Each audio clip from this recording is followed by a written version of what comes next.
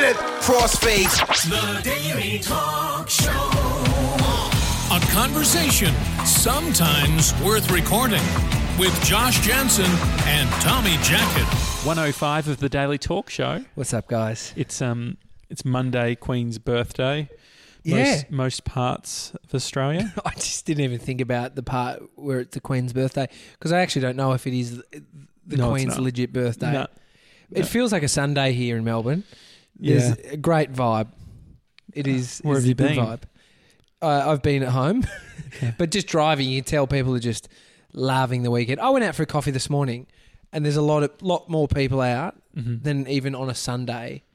Yeah. So it feels like people are just lapping it up. We went to Cheerios Cafe just on Lennox Street. You really ventured off your norm. Yeah. No. Tommy's saying that because I go there a little bit. Is that what you I go every day? That's it. Actually, it's a Monday, so I guess it is your routine. Yeah, but we sat down, had brunch. Yeah, we got one side of halloumi and bacon to share. Bree and I both got the same thing. Okay, so we got avocado, like toast, and then we said, "Can we get one side?" And they ended up screwing up and giving us both bacon and halloumi. Well, you know you're not paying for that, so you were bloody it was great. Very happy. They seen it was almost like a bit of a treat. They said, the chef got it wrong. Enjoy." But that's a lot of halloumi for one guy. Yeah. Did you get what I said to you, or did you hear what I said to you when I spoke to you? No, what'd you say? I said, you're out spending more than you need on something you don't probably need about the breakfast. Isn't it ridiculous, the cost of breakfast? Yeah. How much did you spend? Let me guess, $52.50. I think it was $53. You were pretty close. But I don't know. I think that it's the equivalent of.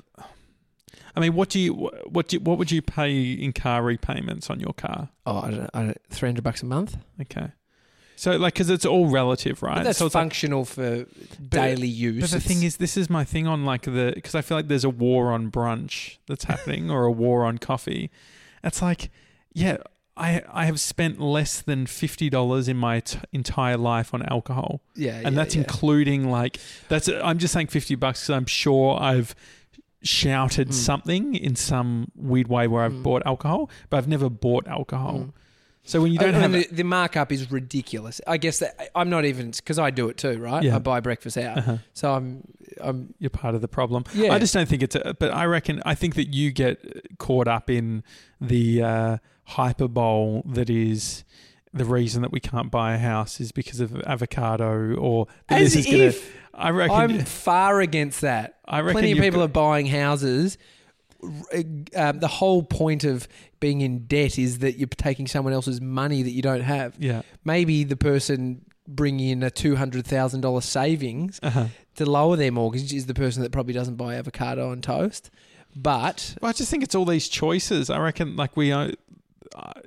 I don't think that I think that there's an assumption that if you eat out and you spend money out, that you're somehow financially irresponsible. Yeah, I think there is elements of it. I think you're not a part of it. Yeah. Well, it's just like you just pick your battle. Like you just pick your battles. You spend on some things and so Bree and I don't go out. Like we don't in the sense of it's not like where I find that you'd spend so much money is in the shouting culture of going out and getting drinks for people and shit like that. Yeah. I feel like if I was playing that game, I would be way over paying than what I should. Because you're generous. Well, because I just naturally do that. And then I'm sure it would just be, before you know it, I'd be spending a lot of money. Yeah. I spoke to a mate the other night. He dropped $1,000 out. Yeah, it's crazy. So that's the thing. This is the thing. We have... It's just about prioritization. Yeah. Bree and I have an i30 that's through the company that we spent $15,000 on. Yeah. So it's so everyone's got their different priorities, right? And I think for me, stuff like coffee, you just do the math. Even Barefoot talks about it, Scott Pape. It's like you are not going to become super rich just by cutting out your latte. Yeah. I agree. I think there's habits and mindsets around it that are unique to the individual, meaning some people who are going out 5 days a week for breakfast, legitimately can't afford it. That's an individual case though. Yeah. But maybe you can. Maybe you can drink coffee. Well, yeah, I think that, there's definitely... There would be people who are living beyond their means. Many people. I think that you'd probably... If you buy a really expensive car, if you were to buy a Tesla before you were to buy a house, maybe you have it the wrong way around. But then, maybe your priorities are but maybe that's in line. maybe you sleep in the Tesla. No, but the thing is that you might actually,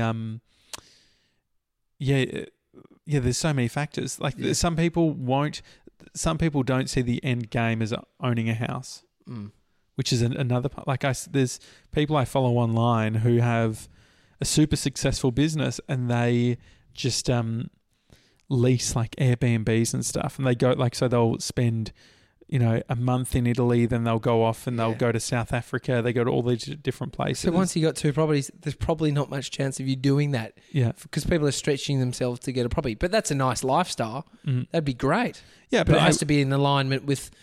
It's like what we talk about fitness regimes. They have to be tailored directly to you and your goals, and if that is this person's goals of I want to be able to live remotely wherever I want for a month or 3, then it's aligned with what they want to do. Then it's in alignment. Yeah, you're right. I gotta, we spent $10 on coffee this morning anyway, so yeah. I mean, it's just never. It's interesting. Like you and I talk about it a bit. This idea of, how you look at money. And I definitely have been of the school of if you hold it on too tightly, then you're probably too focused on your grip and not enough time on experiencing life. Or it's that idea of if you hold it so tightly, or if you put it up so high, it's going to own you. It's going to become every conversation's going to be about money. Yeah. Well, I think there's things in life like children that add new elements to the way you look at money. And it's, thinking, like you and I talked about putting money away for Bodhi. If you could put $100 a week away for the next 10, 15 years, he'd have a nice little amount of money that would be generating some good interest that would keep going. And that's the thing with kids and all that sort of thing. It's like, part of the reason that Bree and I haven't got kids is because we don't really think that we could afford, like we could do it in a way where it wasn't super stressful and a massive impact on the things that we want to do as well. I think it's one way to look at it because I don't think it is the truth, because my dad lost $100,000 when we were young kids in a business that went pear-shaped. Yeah. And he was sending us to private schooling. Yeah. And he's lucky that he didn't lose our house and everything that he had. But I reckon the thing is then it's a shift though, that if you're making that choice, it's this ownership of choice. And so it's not I can't afford X or I can't afford Y. It's I don't want this, or I choose not to have this because I'm choosing this other thing. But you stretch, and so my dad had to stretch himself to then make it work because it was the reality that he was in. Yeah. And it's like Amy and we're stretching ourselves for something that we can't just handball off Bodhi. Yeah. I mean, you could if you're a real piece of shit, but we're not going to, and we're making it work. In reality, Amy and I could be living in Bondi with the amount we're spending in a 2-bedroom looking out over the water, $900 a week, paying $900 rent.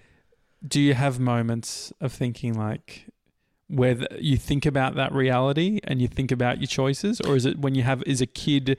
Because it feels like that kids are those sort of sacred sort of area where it's like once you've done it, it's a done deal. So yeah, I think biologically, I feel like I say these things to you like the Bondi, but in reality, it's not really inside me. Yeah. The feeling that I could have had that. Maybe for some people, I don't know. I don't feel it at all. You see the kid smile. But do you reckon this is almost part of, like say the mental health conversation or things like that, do you think that people aren't willing, like, so what is it called? Postpartum depression or whatever it is, like the depression you can get after having a kid, whatever that's called. Mm-hmm. Do you think that part of the reason that people have that is because they have these feelings and there is this rhetoric or this conversation that we don't have these, you don't think, like, biologically it doesn't really happen. Like, it's okay to sometimes think, like, you know what, like, this is, to have those thoughts that you have around we could be living in Bondi. Yeah. I mean, you don't want to be having it every day because it's not from a mindset point of view. It's probably not great for you. Having a kid, you're thrusted into this life that is brand new, so it's like already capacity stretching in a massive way. Mm-hmm. And for women, dude, what Amy went through and what women go through, like it shakes up your body and your mental. Like, imagine you're drained of so many of your natural chemicals that you were creating. Yeah, I can relate. I had 7 hours sleep the other day. No, I mean, you can relate. You had an epidural. Yeah, I've had an epidural. Yeah, and it's a full-on thing, yeah. But then... I didn't have something come out the size of a bowling ball. You would have gone to the toilet after. Well, so the point around people feeling depressed, for one, there's a chemical issue there, but for two, Amy was very sad. Yeah. Like, it's a reality check almost. Yeah. Holy shit. Yeah. But I think you get through it, and it's like, but is that? Do I look at that too practically then? Because I see I see all of this stuff, and I'm like, yeah, this is, and that's not a reason not to do stuff. But I look at I think I put so much weight on having kids, and it's not even a selfish thing. It's a thing of wanting to give the best for kids and knowing that. The idea of just having a kid and then trying to figure it out, to me, from my life and from Brie and I, it's like we don't want to necessarily put that pressure. Yeah, you're very analytical on what happens in your head, and I think there is a lot of thought there, because I think half of the thing with parenting is you can't be thinking logistically too much, because it doesn't make logistical sense to have a kid. Having kids in this day and age is super hard. Like, money financially doesn't make sense. Yeah. Like, on your own time and your own career doesn't make sense. But so that's where it's like, but people like my old man got through losing $100,000, sending his kids to private schooling, bringing us up well, still showing us love and all these things. So it's like, capacity, we talk about that a lot. Yeah, but I think that's the thing, whether it's having a kid or whatever it is, I think that the learning is that we are adaptable. Very adaptable, yeah. And whatever that challenge is, we're normally way better probably than what we think to be able to take. We have a greater capacity than we feel. Yeah. At any moment, I think, for anything. Funny thing, I was out with Jules Lunn's wife. Jules is in America raising money for Tribe. Okay, good. Raising money for Tribe sounds like it's a charity. Well, almost. He's hoping it's a profitable one. But so we're out, and his wife said, when she was reflecting on Jules working. And always, being away for work or whatever it be. Mm-hmm. She said, when I was in labour, Jules was on the phone to Josh Jansen. And Amy said, holy shit. When my waters broke, Tommy was on the phone to Josh Jansen. When Till, our mate's wife, was in having contractions, I was over at his house collecting a light stand. Bree and I don't need kids. We've got everyone around us having them, and we can be part. Does Anna remember the conversation that Jules? No, it was because you were working on Fifi and Jules, and so there was something. Do you remember it? Oh no, I do. I definitely remember it all sort of happening. I was so You were getting the social posts ready, Jules. What would you like it to say? Yeah, definitely. I remember he came on. He was on air, between 4 and 6 p.m. and did announced it and all that sort of thing. Yeah, it's interesting. Sad news, end of last week. It's Monday today. Yeah, Anthony Bourdain dying. Yeah. Well, so I heard that. I mean, I love his shows. He's such an interesting dude, great presenter. And I hadn't really known much about him. And I saw it come out and I read the article and it's like, I saw his age and I immediately thought he's killed himself. Yeah. Because he's young. He's a young dude. Well, I just thought my first reaction was like an overdose. I haven't read any articles since. Yeah, I have. So I don't know much. But the thing, I listened to Mark Maron, who has WTF with Mark Maron, the podcast, one of the biggest podcasts in the world. Oh, yeah, that's right. He had Obama on, didn't he? Yeah. He had Anthony Bourdain on in 2011. Yeah. He gets rid of all of his older episodes, but he put that one out. Oh, that's nice. Sort of to celebrate his life. So interesting. I listened to the whole 70 minutes or whatever. Super interesting dude. A guy, Anthony Bourdain is someone who sees himself as having had two lives. He was a massive junkie. And so, but he got beyond all of that. So he had, a pretty terrible life. It's this interesting sort of contrast from a pretty well-off family, but then just sort of doing the whole sort of chef thing and enjoying the lifestyle that was being high and working and all that sort of thing. Right. Amazing. He was a heroin addict as well at some point. I don't know how that fits into actually keeping a job, but maybe, there are some functioning heroin addicts. It's so scary. I mean, he was taken by that and then came back. That's amazing because I never knew that history until recently about him being a heroin addict.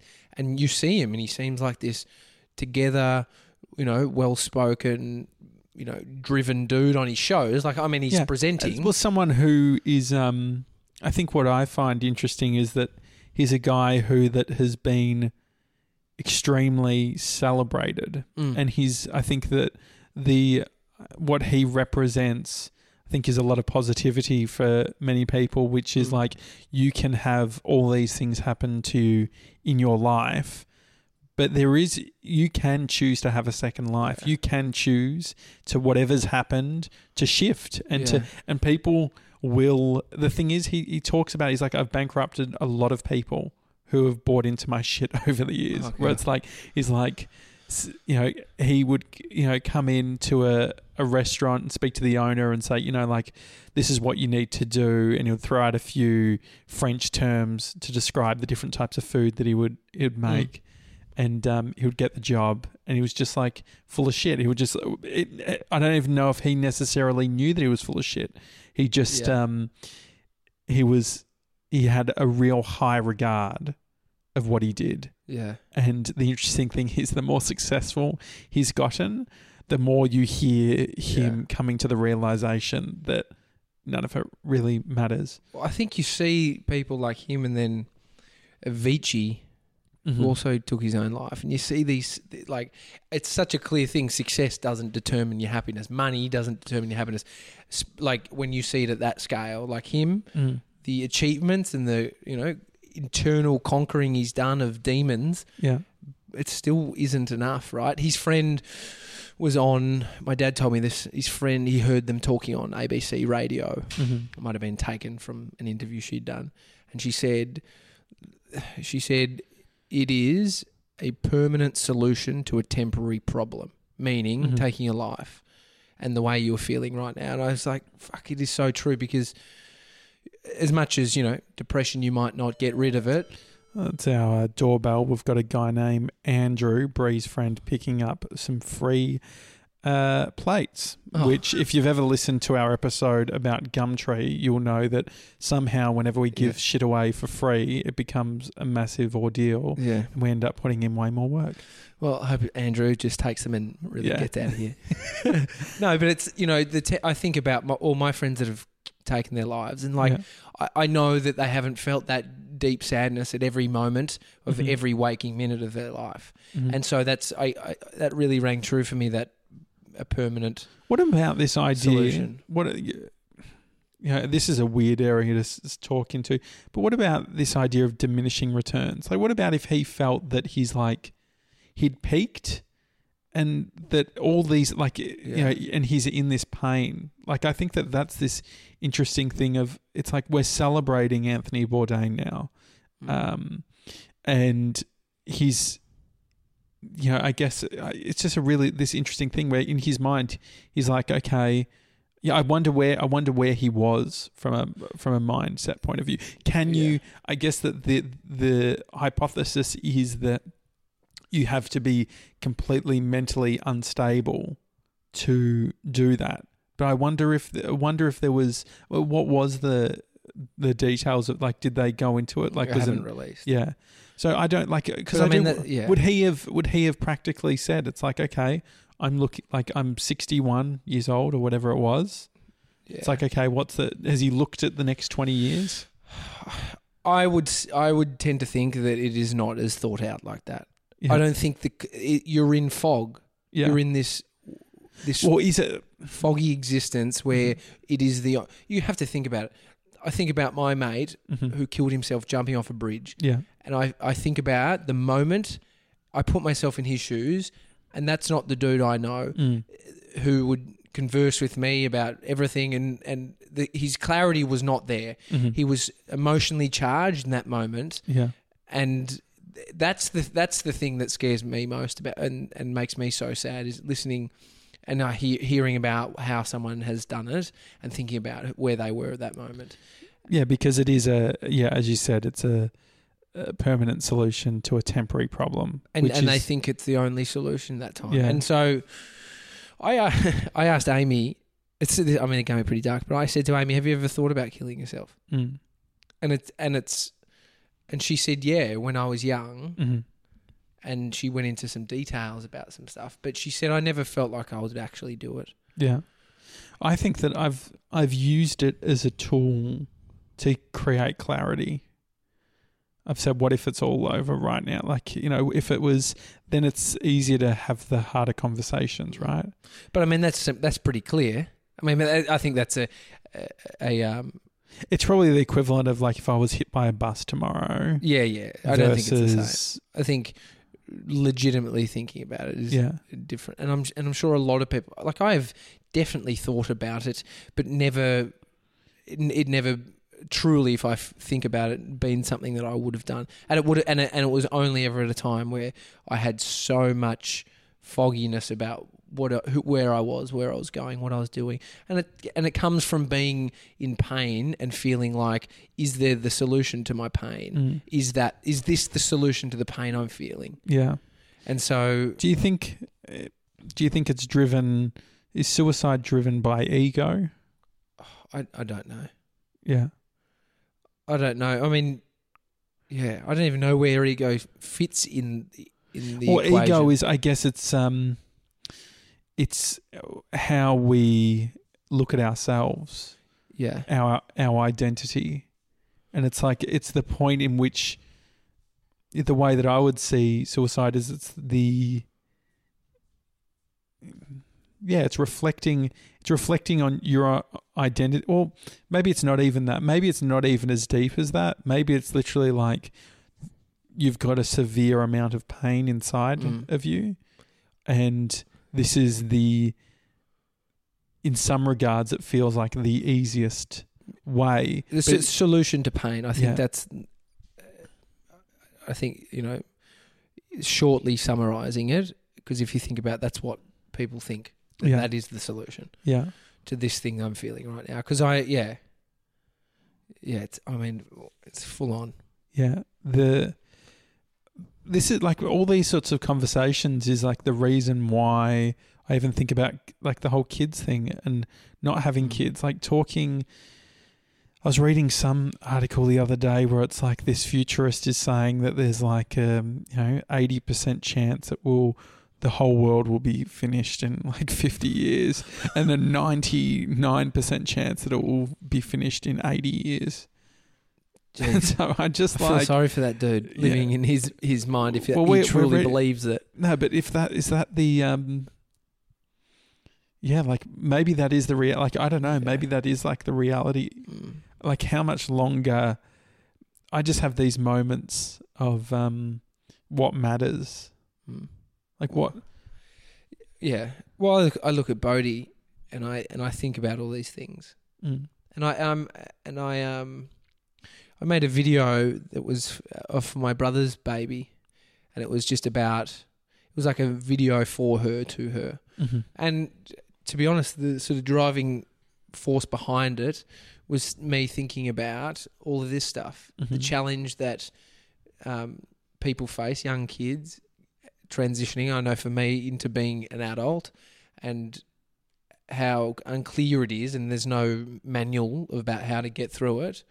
And I was thinking, you know, in those moments where my friend was about to do it, thinking that no one was there for him or loved him or felt, you know, because a lot of people say. But do you think that that's? Do you well, I really think a lot of think people that, say. I think a lot of people say in their last moments, this will be better for everyone else, and that is a massive amount of fog in their mind. Because but do you think that's a reflection on the people around them or the internal state? Because that's the it's thing. an internal state. But I think for the majority of people, and I'm talking for the majority.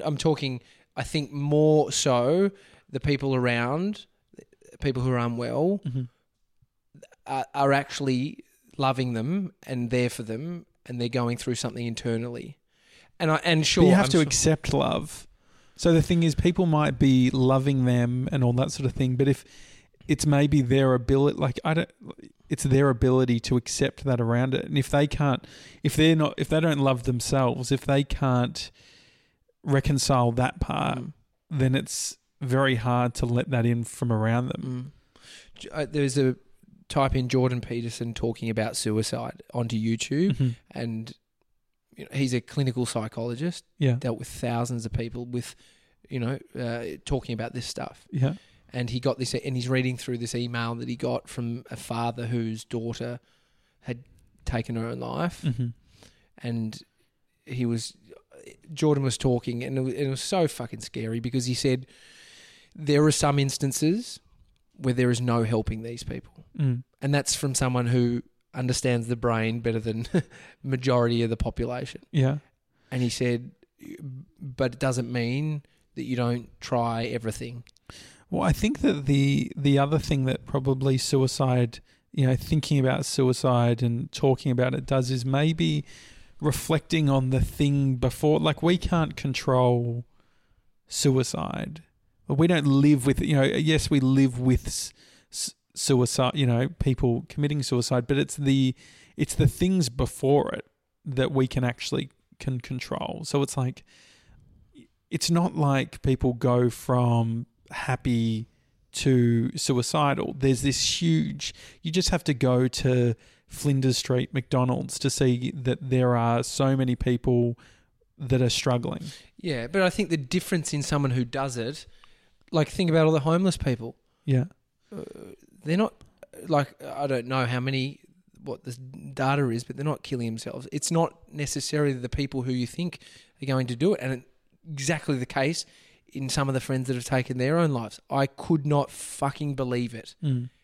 I could not believe it. Like, the person they were, I never knew they battled that hard. Yeah.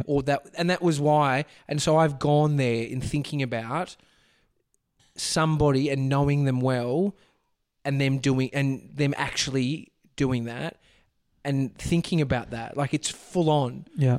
And so when you see someone that you go, dude, like, the conversations we had, the bubbly they were, the happiness they seemed, maybe a bit up and down, but the hiding of their true feelings internal was so good, as in they put on a really great front. Like, what do you think? No, I mean, they're not.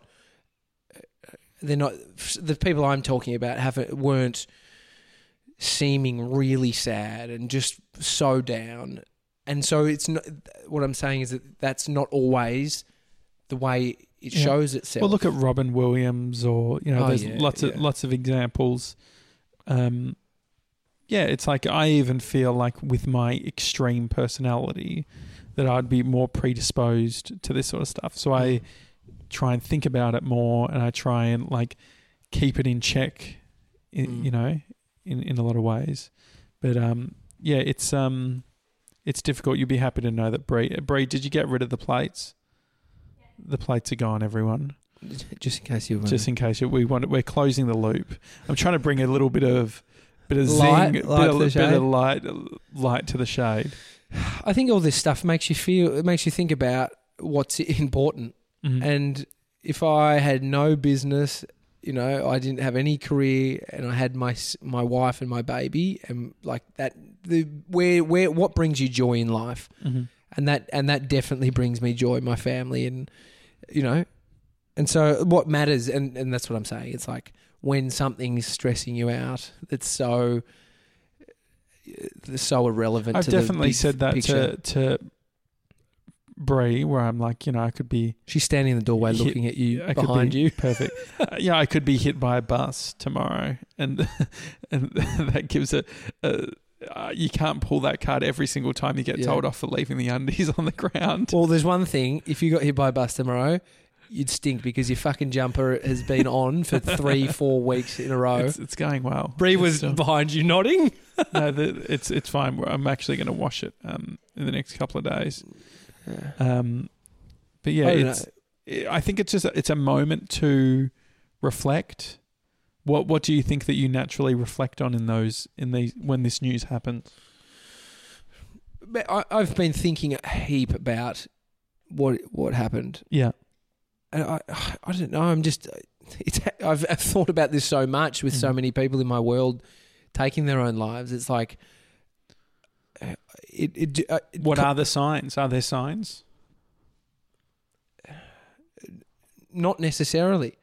My friend who I talked about on the bridge, mm-hmm. he'd messaged me on. It was MySpace then. Yeah. He messaged me on MySpace. No, what was that messaging service? AIM, MSN. MSN. So me and him used to just go hard on MSN. Yeah. And he said to me something like, "Bro, you haven't been hanging out with me," or something like that. I just remember reading through the logs after he passed away. Mm.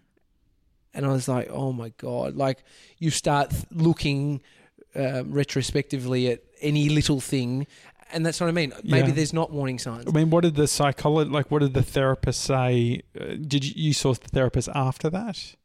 Or was it before that? Is it never? Because not about that specifically. Because you can't retrospectively look back at these things and say, "Oh, I could have done something here." It didn't tear me apart, but I was thinking far out. That's someone who's not a cry for help, but it's like you. There was a disconnect. There was an example of disconnection. Disconnection where I don't know. Now you could message me, bro. You're not answering. Yeah.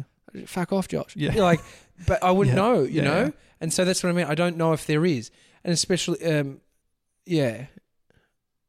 mean, I think actively asking someone how they're doing, and me, I would never have sent that message. I said it on the podcast. I saw that dude who I used to go to the gym with. He was a younger kid, mm-hmm. and I saw him at an event the other week, and he said to me something like, I've been at the end, or he's like, I've been hanging on, or something like that. And I was like, whoa.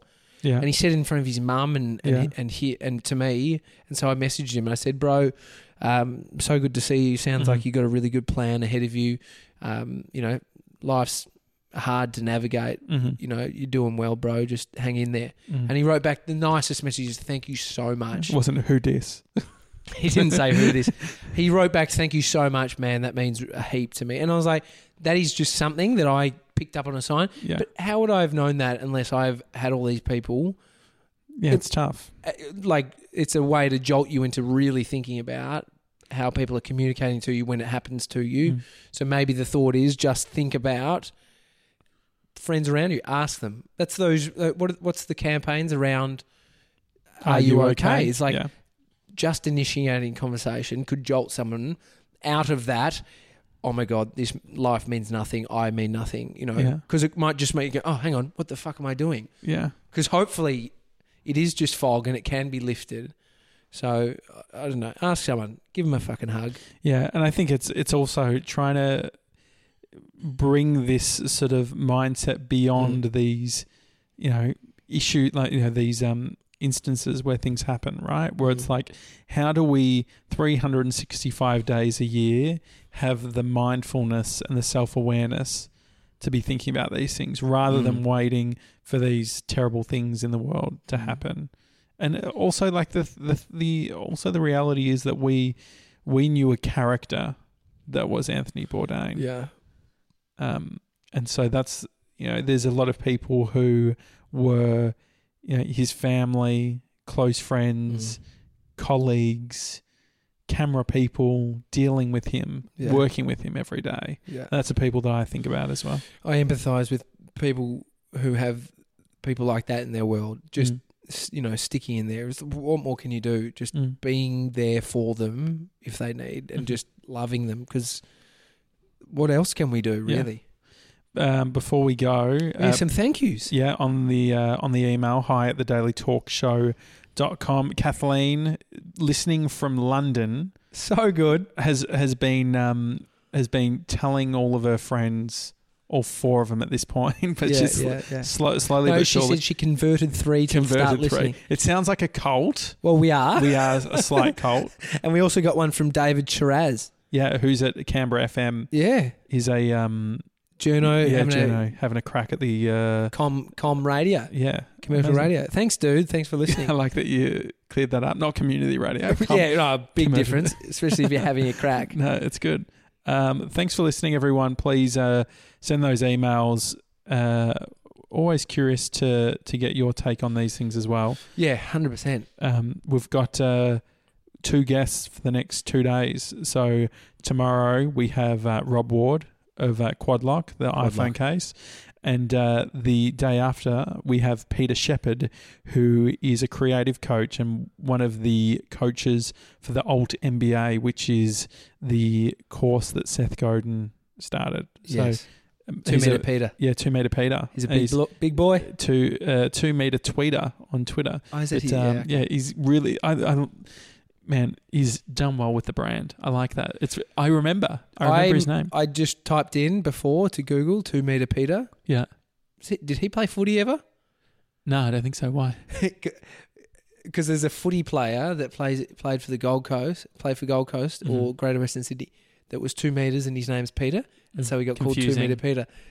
Slight confusion. It's fine. He's also known as the human periscope, which is cool. He's got like a really cool logo. Like a periscope I'm doing like a thing with my hand. Yeah. Anyway, the Daily Talk Show, everyone. Thanks for listening. Thanks, guys. Love you. Hope you're doing well.